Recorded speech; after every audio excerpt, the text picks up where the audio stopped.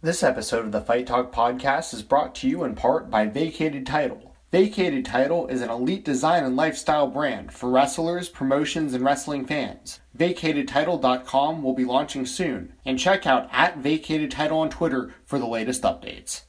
Hey everybody, welcome to Fight Talk. This is Steven Jensen. Today's episode of Fight Talk is part 2 of my conversation with Doug Bateman. You can find part 1 of this conversation on my iTunes feed as well as Podomatic. And if you don't already, please subscribe, please comment, please rate. It's much appreciated.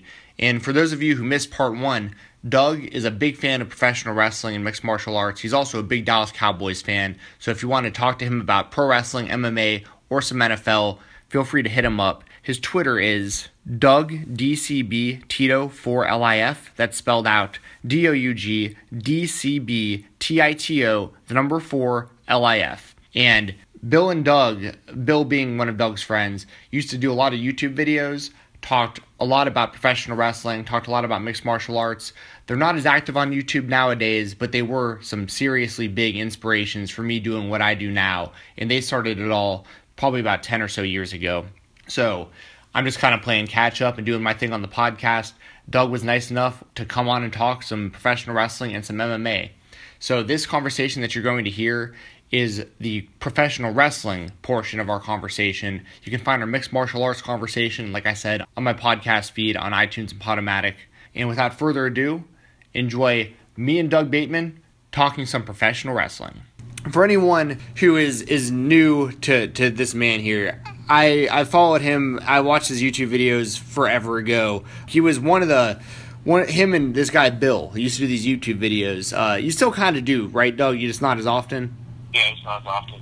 The two of these guys blew up on the internet, and they were these big massive fans of TNA wrestling when I first started watching them.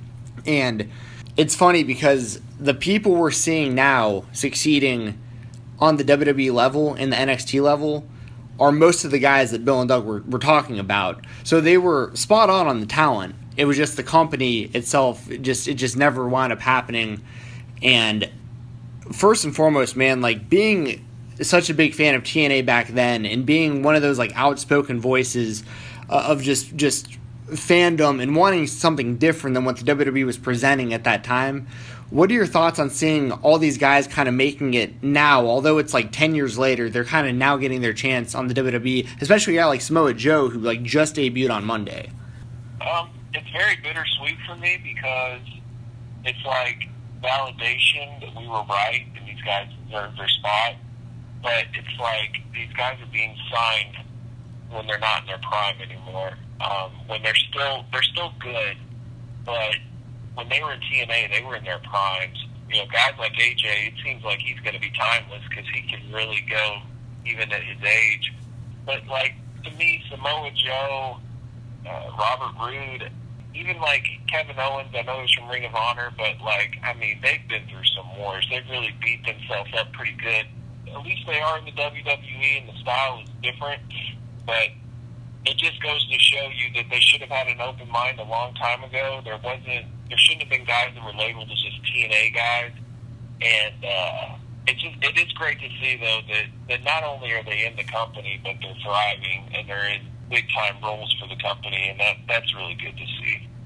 Yeah, and it's almost all the roles have kind of changed, from a fan perspective for me in a lot of ways, because the guy that I know you would agree with me at the time, a guy like Triple H, who we were all frustrated was holding the talent down, is now, I don't know if he can necessarily take full credit for what's going on with NXT. He can take a lot of it because he oversees it, but he kind of seemingly is the guy who is now kind of pushing Vince a little bit to the side and going, we really need to go grab these guys off the independent scene because these guys, I don't know why we haven't signed these guys yet. We got to go get them.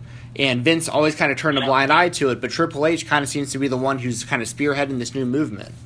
Yeah, for sure. And just the indie talent alone that's been brought in, it's very reminiscent to me of WCW back when they were signing guys like Eddie Guerrero and Jericho and Dean Malenko and all that stuff, where it's these guys were some of the best in the world, but they just weren't known.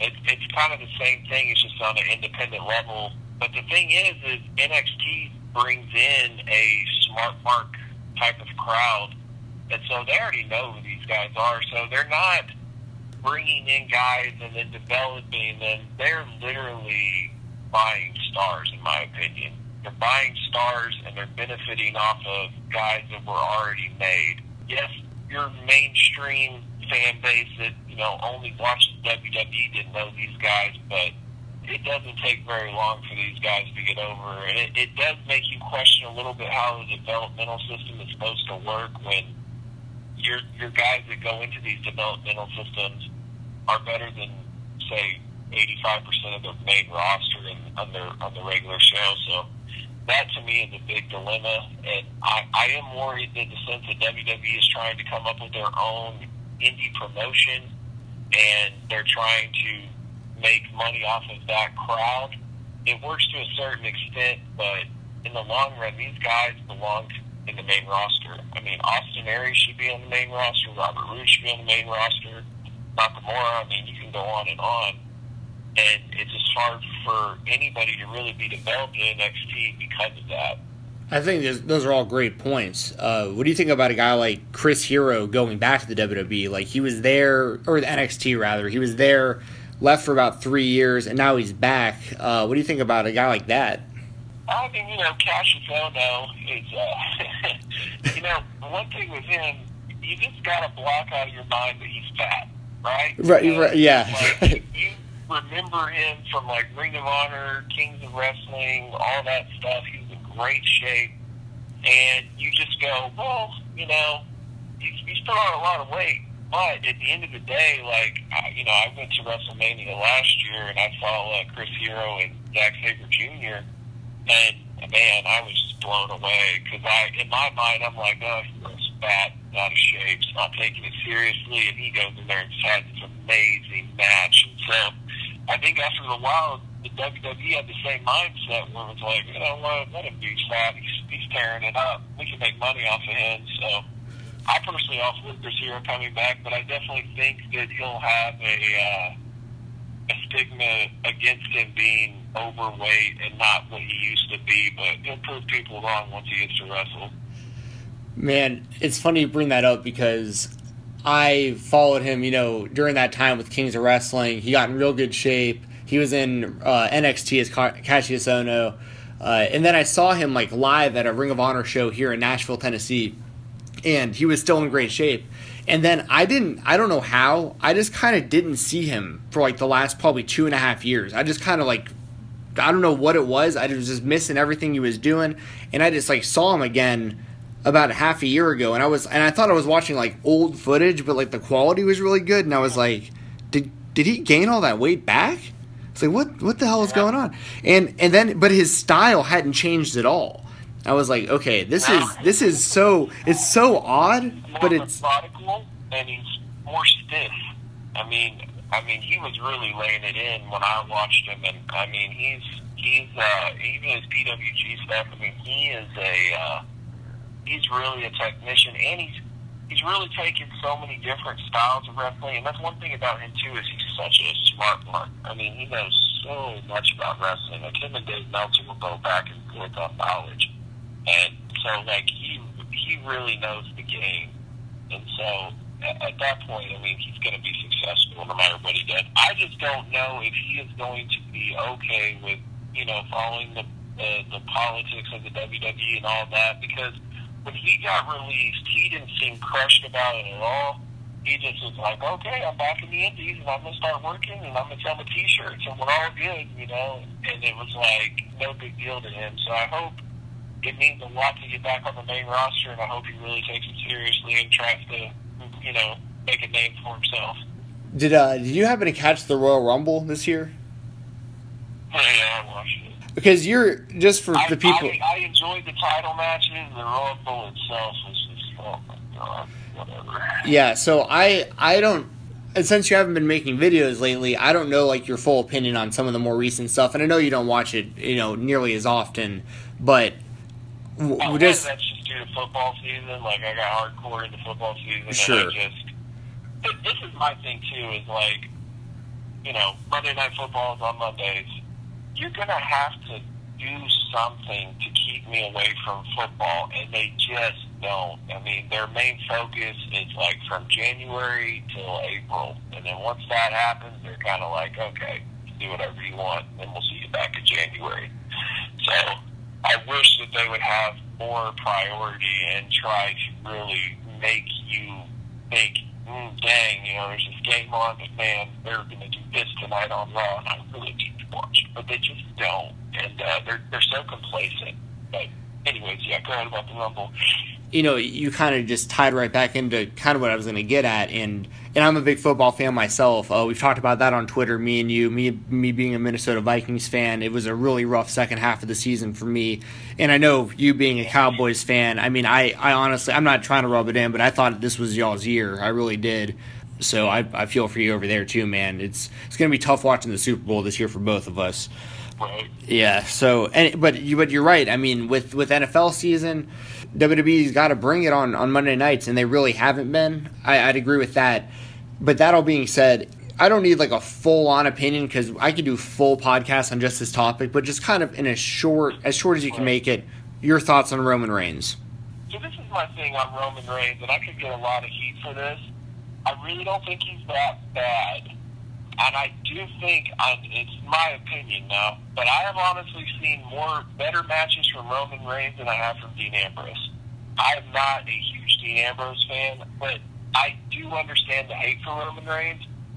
He is not the guy that you can give a Cena-like push to and it be accepted. He doesn't have the charisma. He doesn't have the mic skills, and people also are just not down for being dictated and telling what they're going to like anymore. And there's way too many flavors of ice cream on the show, especially very talented wrestlers. I mean, we're talking some of the best in the world that he's being chose over, and it just isn't working. I mean, the booking for Roman now is just getting just embarrassingly bad. It's like they just will not take the hint that people do not like him. And I was even saying during the show, like, if he would take that chair spot that Kevin Owens took, if he would do something extra like that every pay-per-view, I think people would gain a respect for him. But it's like, people need to be proven that you deserve what you got, and nobody believes that he deserves what he gets. Yeah, I couldn't agree more, man. I think that, I was thinking about that a lot earlier today, actually, and I was just, like, thinking back about just kind of the weird, it's almost been, close to 20 years now when you really think about it. I guess more like 15, but pretty much since the first time that Brock Lesnar left the company to go try out for the Minnesota Vikings. Ever since then, with like the John Cena push and going forward, it seems like they always had like that guy or those one or two guys that like nobody really wanted in that spot. Now I understand the John Cena thing. I get that whole side of why Cena is who he is. I get all that, but then I thought back, farther, and they kind of always did that with certain guys like Lex Luger and stuff like throughout the years. I just feel like they can't get away with it anymore because everyone has a voice. Like, everybody can get on Twitter, everyone can get on social media and be like, this is fucking awful. Like, I watch it because I'm a fan and I'm going to continue to watch it. Like, I'm in that spot where it's like, there's some weeks where I just turn it off and I'm like, man, that really sucks. Like, I've been watching this forever and, like, I just really don't want to watch this anymore. But I will say SmackDown Live, it's a little bit different. Have you gotten any chance to catch the SmackDown Live on Tuesday nights yet? I haven't really watched a full show. I watched that Cena and AJ segment. I thought that was good. And then I like the Talking SmackDown on the network because they kind of shoot, and I enjoy that too. But overall, and one thing that they've got a huge advantage over Raw, they're 2 hours. 3 hours is just way too long, especially when you don't have good content. I mean, it's very painful. And I don't know about you, how you feel about the brand extension. I think it's terrible. I thought it was terrible from the beginning, and I still think it's terrible. I think it hurts the show, and I think it pushes guys that people just don't want to see in the main event, that people don't want to see get pushed. They pick the wrong people. Dude, I actually agree with you there. I was a big, I don't know what the right word is, detractor. I was not a fan of the idea of the brand split happening again myself for the same kind of reasons, especially when, like, I get that they have all this talent, but they could, with the amount of TV time that they have every week, you don't need to split the rosters, and you can leave like NXT as a legitimate third brand that like the quote unquote smart marks are going to continue to watch. I didn't see a need for it either, and it's almost like, it wasn't that long ago they unified both the World Heavyweight Championships, and like now they're splitting them again, and I just think it kind of devalues the whole thing personally. And then you get guys like James Ellsworth, and it's like, like, how is there room for this? Oh, because there's a brand split. Like, So I do agree with you. Yeah, I totally agree. Like, I don't think you'd see a guy like James Ellsworth if there wasn't for a brand extension, and I just think that it promotes a lot of bad wrestling, a lot of bad wrestlers. And I also think it kind of helps with the whole monopoly of things, right? Because if you had one brand, there's just not enough spots, which means guys are going to get released, which, can be unfortunate, but it can also be a good thing for TNA, Ring of Honor, New Japan, wherever you're going to go. And I feel like the same thing with the UFC. I feel like the UFC has way too many fighters on their roster, and releasing guys would help Bellator, it'd help World Series of Fighting, ONE FC, whatever your MMA promotion that you like. But I feel like these big shows are hogging talent, and they're not using them. You correct me if I'm wrong, but I remember you're not a fan of The Miz, correct? Or historically, you have not been a fan of The Miz. That's correct. That's correct. What do you think of? Have you seen any of his work lately? Because I think he's doing really good work right now. I know his in-ring stuff isn't great, but I honestly think he's been doing pretty damn good work lately. I tell you what, I used to think Miz was the Antichrist. If he would come over to my house, I wouldn't even let him in. I hated his guts. Lately, though, I will give him credit. He is getting heel heat because of what he is doing, not because he just sucks. You know what I mean? Yes, it's not sure. like people are just booing him anymore just because he sucks. He's actually getting heel heat because he is carrying on as a character that is actually drawing heat. So I give him credit for that. I do think that he's had better matches lately. So yeah, I could agree. I'm not at the point where I'm like, oh my God, that's a Miz match, I got to see that, or oh my God, so great. His Daniel Bryan stuff is ridiculous. They go to war, and if there was one more match that people, if Daniel had another match, that match could really, just the build up alone would be crazy, because you could tell that both those guys hate each other. Yeah, it's almost like it's a giant tease that because everyone wants Daniel Bryan to come out for at least one more match, and right. Yeah, man. But that would be awesome if it happened. And I don't think Daniel Bryan helps it either, because all he wants to do is wrestle too, and he'll make it known too. So it's okay, he wants to wrestle, and the fans want to see it, so let's make it happen. But I totally understand about the medical issue of it too. It's just something, I don't know why I just thought of this, but I bring up Cody Rhodes pretty often on this show, and he's a really big topic on the indies, and he's almost like the reverse indie guy. He came up through OVW with no other pro wrestling background. He was a high school 2-time state champion, but in amateur wrestling, of course, and he just went right into the OVW, had his WWE run, had some really bright moments as Cody Rhodes, had some really low lows as Stardust, and then leaves, and he's the biggest name on the indies. What are your opinions on what Cody's been doing lately?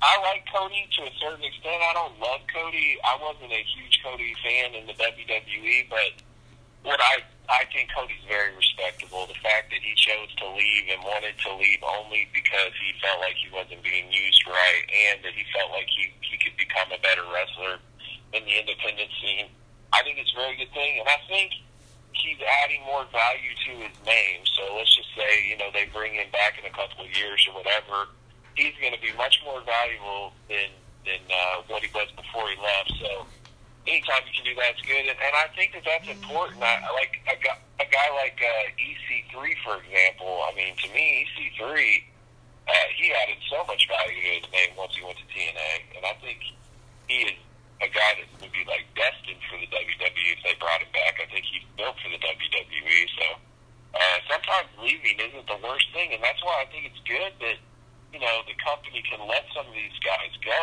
and let them experience other wrestling promotions, other styles, because they get complacent in the WWE, and they don't want to take risks because they're too worried about losing their job.